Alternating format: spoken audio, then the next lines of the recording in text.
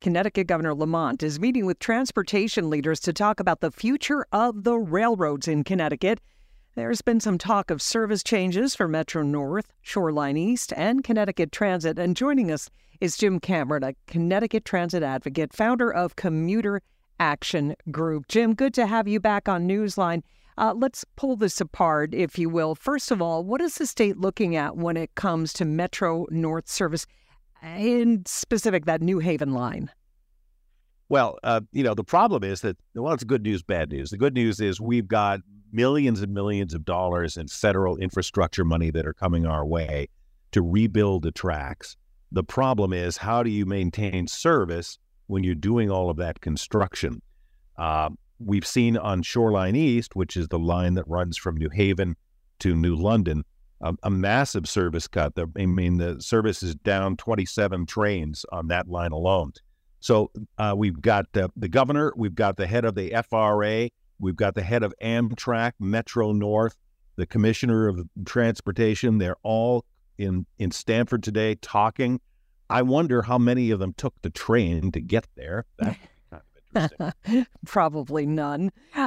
So is that the problem? Then you have fewer trains, you have more crowded trains? Well, the ridership is still crawling back. I mean, the mainline ridership on Metro North in Connecticut's only at 71% of pre-COVID levels. Some of the branches are down way below 50%. And if you want to get people to come back to take the train, to encourage them to go back to the office, you got to offer service. If you're not offering service, they've got a better argument to continue working from home. The trains are still too slow. They're not reliable. And there's a fare increase coming. So it's what they refer to in transportation as the death spiral. Oh, boy, that can't be good. But let's talk, Jim, a little bit about why people aren't going back on the trains. Is it that they're not going back in the office yet, or they are, but they're saying, I'll drive? Well, I think they're kind of making an argument to their bosses that they can continue to remain rather productive by working from home. P.S., they're saving a lot of money. I mean, they're saving $300 to $400 a month in commutation, not to mention the hour and a half each way that they might spend on the train. That's time that they could devote to working for their employer or, spending time with their family as well, too. So we've gone through a massive sociological revolution as a result of COVID. The whole idea of work has changed considerably, and the railroad is struggling to adapt to that. Friday ridership is way down, so they cut a bunch of trains off of the Friday schedule.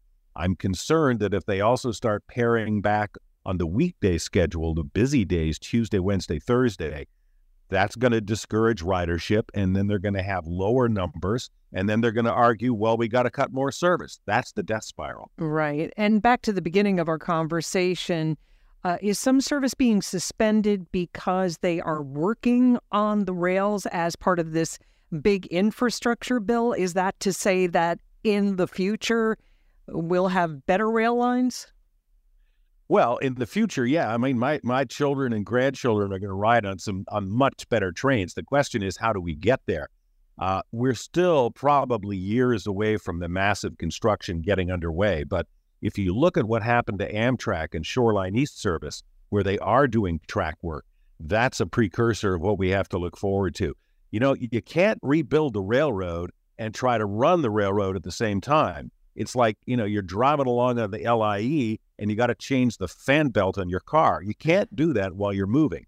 So I think they're probably discussing, how are we going to spend all this money and still maintain train service, both Amtrak and Metro North? In the meantime, are they talking about adding some buses to replace train service? Is that good for anybody?